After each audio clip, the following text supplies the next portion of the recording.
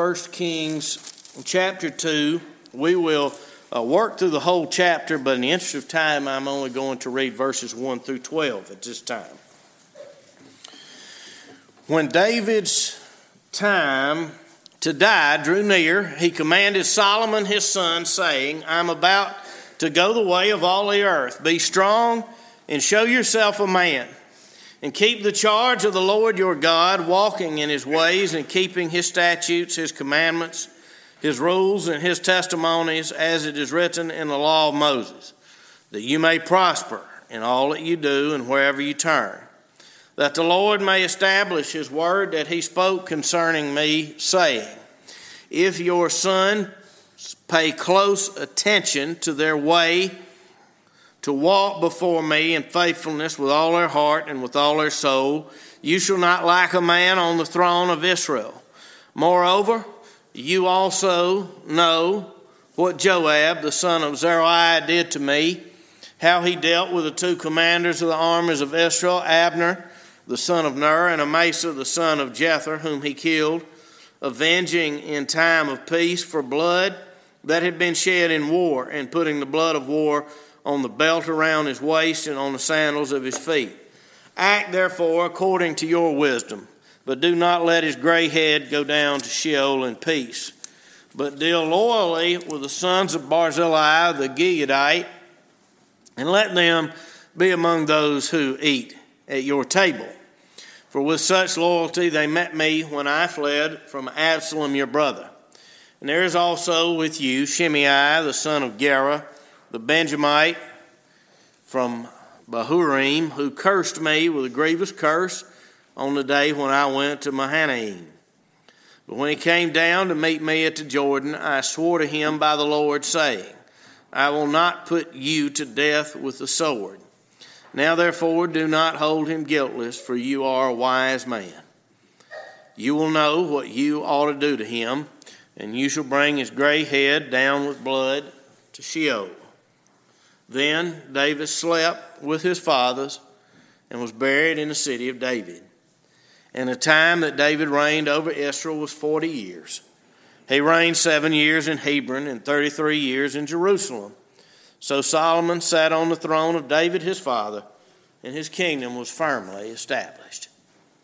And may God add his richest blessing to the reading of this portion of his holy word. Will you pray with me, please? Again, our Father, we are thankful that you have spoken to us, and we pray now that by the power of your Holy Spirit that you would come and speak to us, that we would hear the voice of our good shepherd, our Lord Jesus Christ, and that hearing his voice, his sheep would know him and follow him, that we would see him high and lifted up and offer ourselves to him promptly and sincerely, in spite of the inability and sin of the preacher. In Jesus' name, amen. Be seated, please. The kingdom established. In this passage, King David passes away. And you notice that verse 10 says that he slept with his fathers. That's a common figure of speech in the Hebrew Bible. It's not just a euphemism to avoid the word death, because death is an unpleasant word. Now that phrase, slept with his fathers, it carries a lot of weight or a lot of freight, not the least of which is the implication that one day he'll wake up.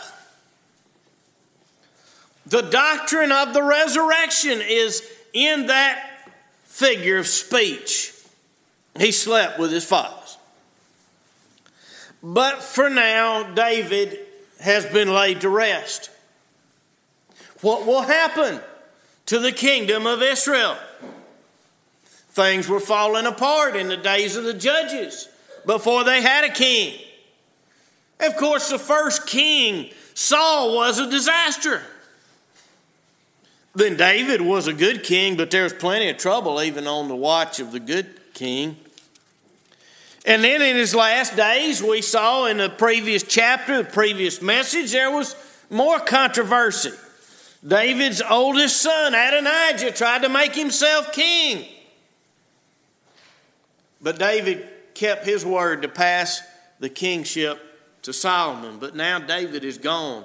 Can it hold? Can the kingdom hold together? Well, that's king, the great king. Verse 12 closes the case. So Solomon sat on the throne of David his father, and his kingdom was firmly established. The kingdom was firmly established. We have a kingdom. We belong to a kingdom that is firmly established. Hebrews 12:28 says we have received a kingdom that cannot be shaken. Even while the earth, the world as we know it, is being shaken to the core, as old Martin Luther said, his kingdom is forever.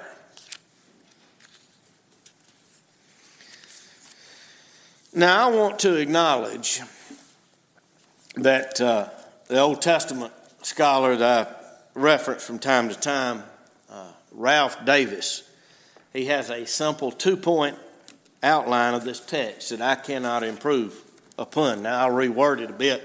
I'm simply not going to regurgitate the work of another man and call it a sermon, but I do want to acknowledge that I'm going to follow his outline in my own words.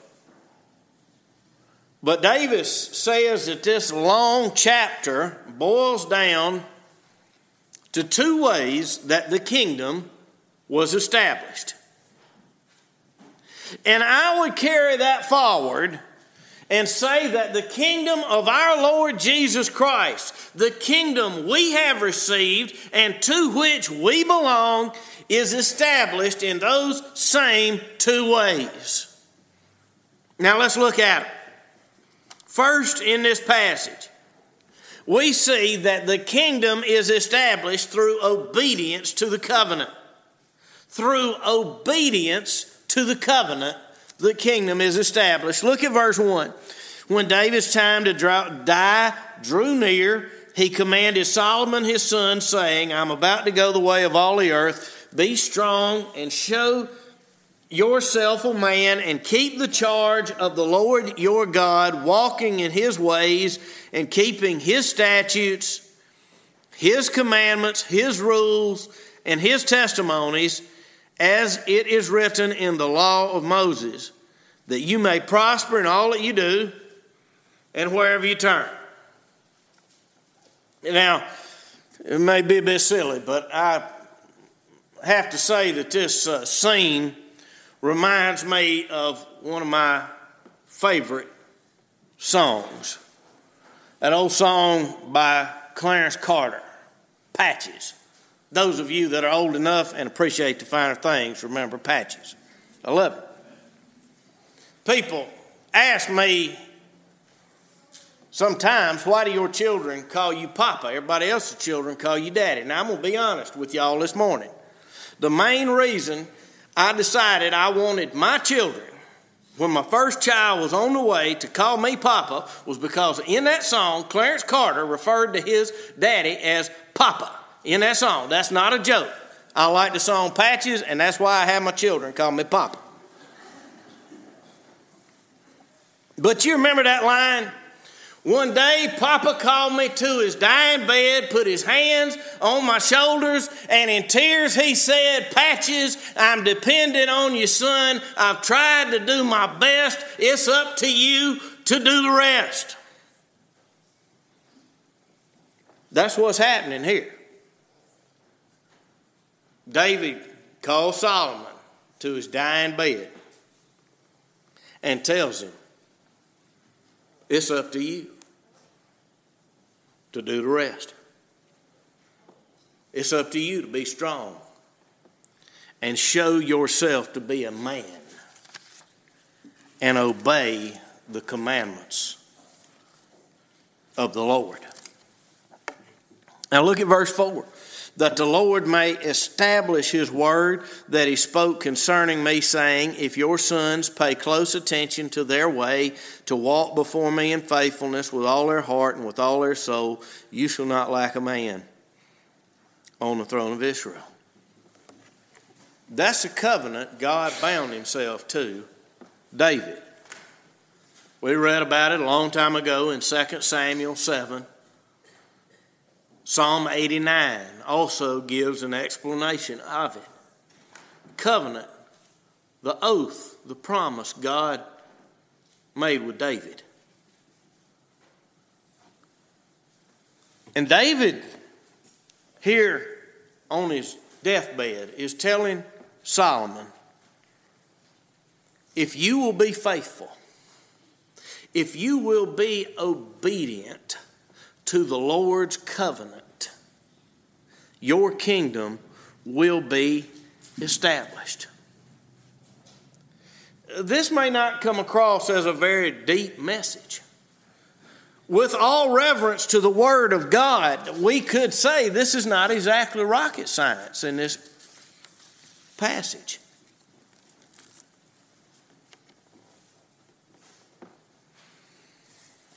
Perhaps your marriage is in a rough place. It's rocky. Have no reason to suspect any of y'all would be, but by the time anybody ever admits to me they got problems, it's usually too late and they won't listen to me. So I give you some free advice now. What can I do to make the relationship not rough and rocky, but secure and established? You spend a lot of money and a lot of time on books and seminars and counselors. But I tell you what'll fix your marriage and get your home settled and established, and I won't charge you a dime for it. Try keeping your vows. Your spouse may be crazy. Your spouse may be lazy, sick, whatever. You know what? You did not vow what they would do. You vowed what you would do. Love and cherish in sickness and in health, in plenty and in want, for better or for worse. You find a couple that's been happily married for 60 years, and you will find that they pretty much lived by their vows. And if one party at some point did not do a great job with their vows, the other party kept their vow anyway. They figured that was all tied up in that for worse part anyway. That's obedience to a covenant. And David is telling Solomon, there's your safety, there's your stability. Do not turn your back on the Lord's promise, on His word, on His oath, on His covenant. The kingdom is established through obedience to the covenant. Now, secondly, and finally, we see that the covenant is established through the destruction of the enemy. The covenant is established through the destruction of the enemy. Look at verse 5. David says to Solomon, moreover, you also know what Joab, the son of Zeruiah, did to me, how he dealt with the two commanders of the armies of Israel, Abner the son of Ner, and Amasa the son of Jether, whom he killed, avenging himself in time of peace for blood that had been shed in war, and putting the blood of war on his belt, around his waist, and on the sandals of his feet. Act therefore according to your wisdom, but do not let his gray head go down to Sheol in peace. but deal loyally with the sons of Barzillai the Gileadite, and let them be among those who eat at your table, for with such loyalty they met me when I fled from Absalom your brother. And there's also with you Shimei, the son of Gera, the Benjaminite, from Bahurim, who cursed me with a grievous curse on the day when I went to Mahanaim. But when he came down to meet me at the Jordan, I swore to him by the Lord, saying, I will not put you to death with a sword. Now therefore, do not hold him guiltless, for you are a wise man. You will know what you ought to do with him, to him, and you shall bring his gray head down with blood to Sheol. Now, as David prepares to pass from the scene, here he tells Solomon to settle some unfinished business. He tells Solomon to be good to the sons of Barzillai, because Barzillai had been good to him when he was fleeing from Absalom. But David tells Solomon here, on his deathbed, not to let two men die in peace, Joab and Shimei. Now Joab, you remember, he was David's commander. He was a good commander. But twice when David replaced him, Joab killed the man David replaced him with and got his job back. Now, over the course of going through Samuel, I became increasingly sympathetic to Joab. I don't think he killed these men simply because he was power hungry. Could be wrong, but I think he believed, at least, he was saving the army from inept leadership. David put a man in there for political purposes who wasn't a good commander. Joab got rid of it. Nevertheless, the fact is, if you're the king, you cannot trust Joab. He has usurped David twice at least. And we read in the last chapter, last week, that when Adonijah tried to beat Solomon to the punch and make himself king in contradiction to his father's oath, Joab, the commander, went with Adonijah, not David's choice of Solomon. So we see here David tells Solomon, you make sure Joab does not die peacefully in old age like I'm doing right now. Then he tells Solomon not to let Shimei die in peace either. Now you remember Shimei. You remember when David's son Absalom rebelled against his father and David had to flee. That Shimei came out and cursed David and his men and threw stones at him. Now David's men wanted to kill Shimei, but David said no. Then later on, after Absalom was killed and the rebellion was quelled, Shimei came to David at the Jordan River and asked him for mercy. And David swore an oath that he would not kill him. But as David subtly reminds his son Solomon, I didn't swear an oath that you couldn't kill him. Now he tells Solomon to finish the job that his oath prohibited him from carrying out.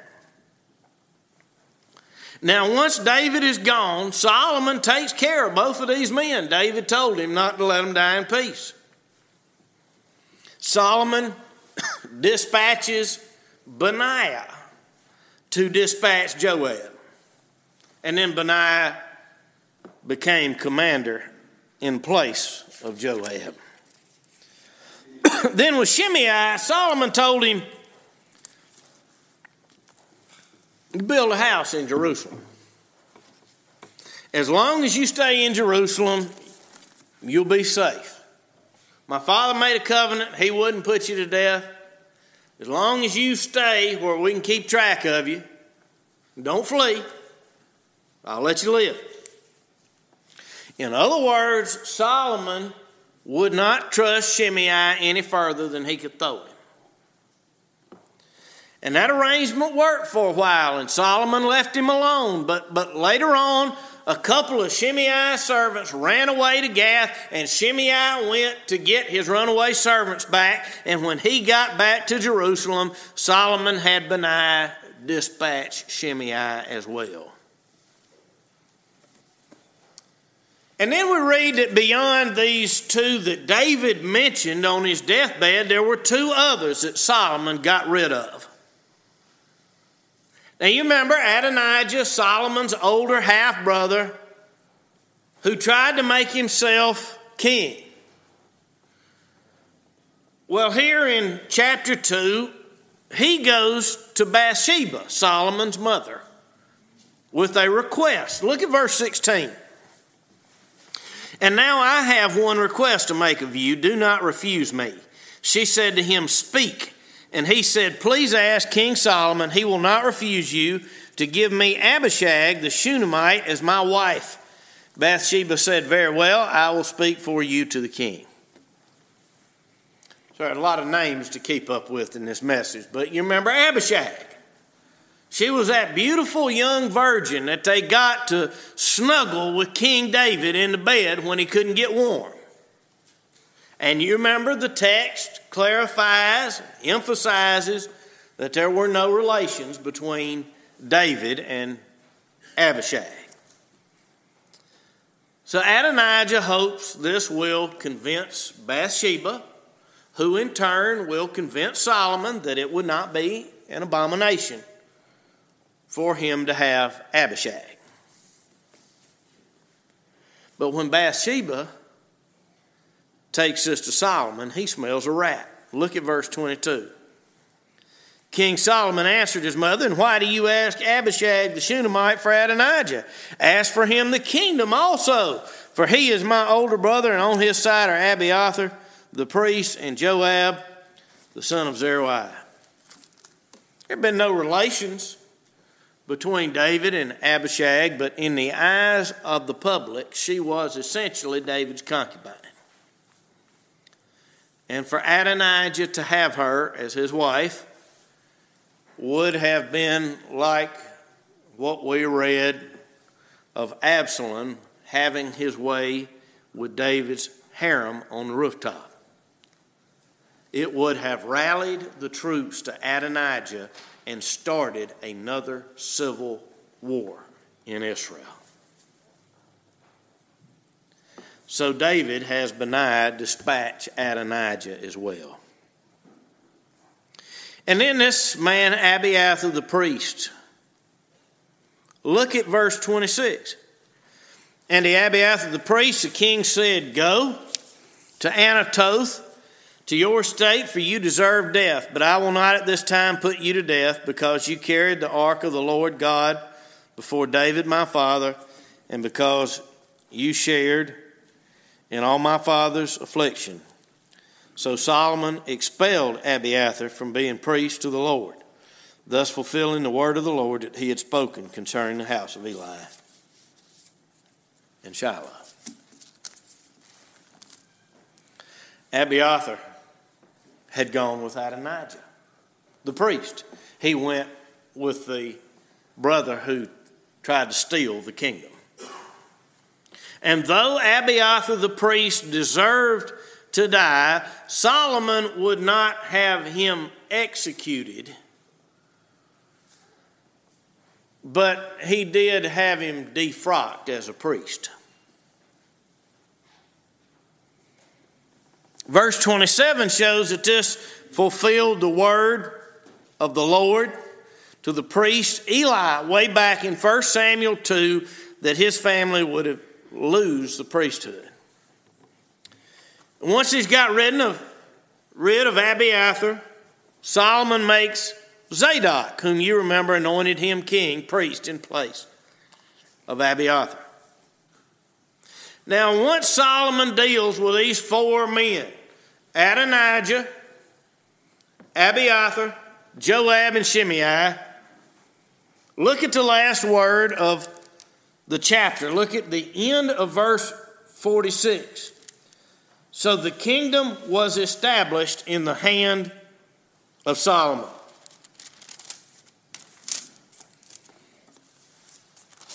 Now that's an in-depth chapter, a lot of names, a lot of history to remember, but this is what it boils down to. Solomon destroyed his enemies.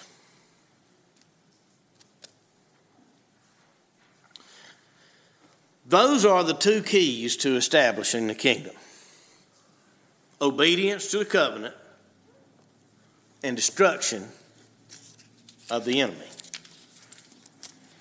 Now, we said at the beginning that those are also the ways that the kingdom of our Lord Jesus Christ is established: obedience to the covenant and the destruction of the enemy. Our Lord Jesus secured his kingdom and won his crown through obedience. He humbled himself and became obedient to death, even the death of the cross. He said, "I came down from heaven to do the will of him who sent me."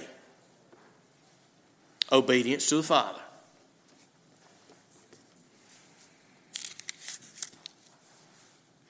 My much beloved professor from seminary, Jonathan's much beloved professor from seminary, Dr. Douglas Kelly, says,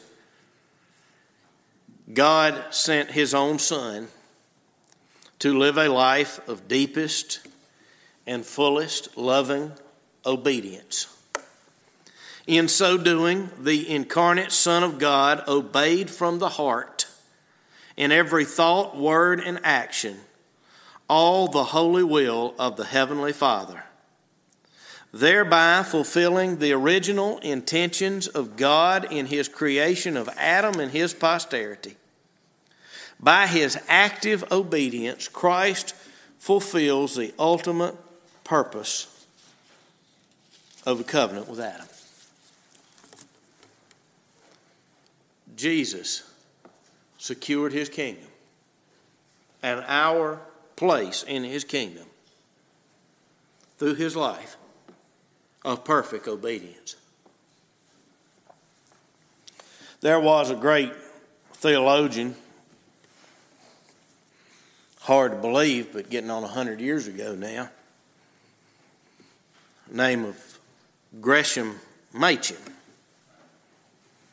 He was a true Bible believer. He got run out of the Presbyterian church up north.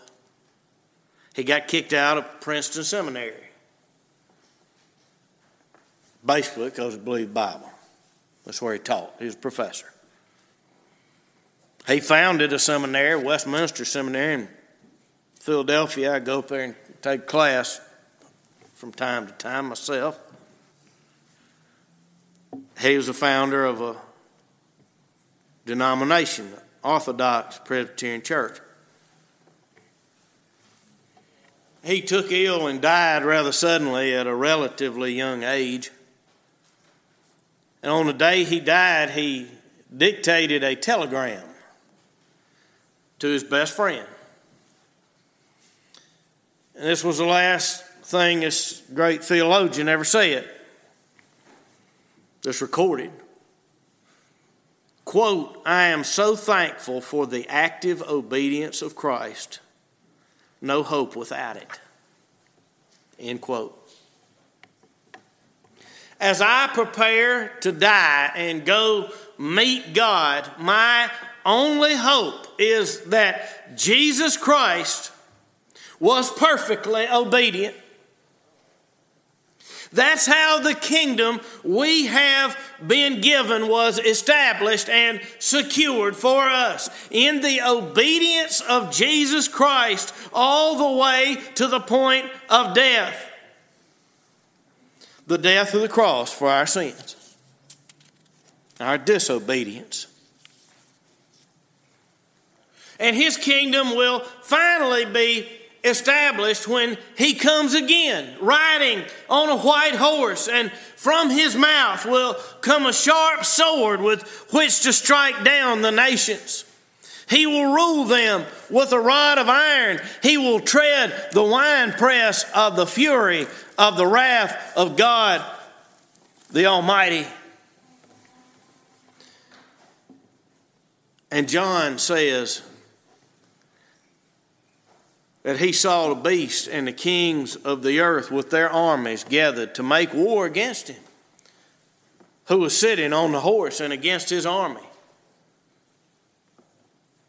And the beast was captured, and with it the false prophet, who in his presence has done the signs by which he deceived those who had received the mark of the beast and those who worshipped his image. Those two were thrown alive into the lake of fire that burns with sulfur, and the rest were slain by the sword that came from the mouth of him who was sitting on the throne, sitting on the horse, and all the birds were gorged with their flesh. That's what Jesus says he will do when he comes again. He will conquer and destroy all his and our enemies. And on that day, there will be one place of safety. One place to be firmly established when the fire comes down. And that is in his covenant.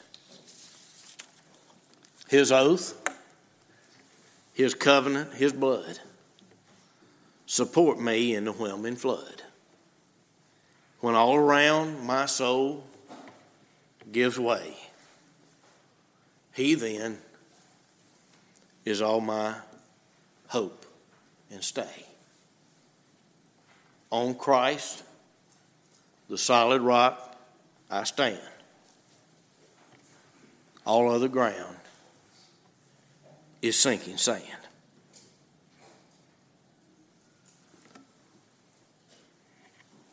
That's our kingdom. A kingdom that cannot be shaken. Kingdom of our Lord Jesus Christ. On Christ, the solid rock, I stand. In the name of the Father, and of the Son, and of the Holy Ghost. Amen.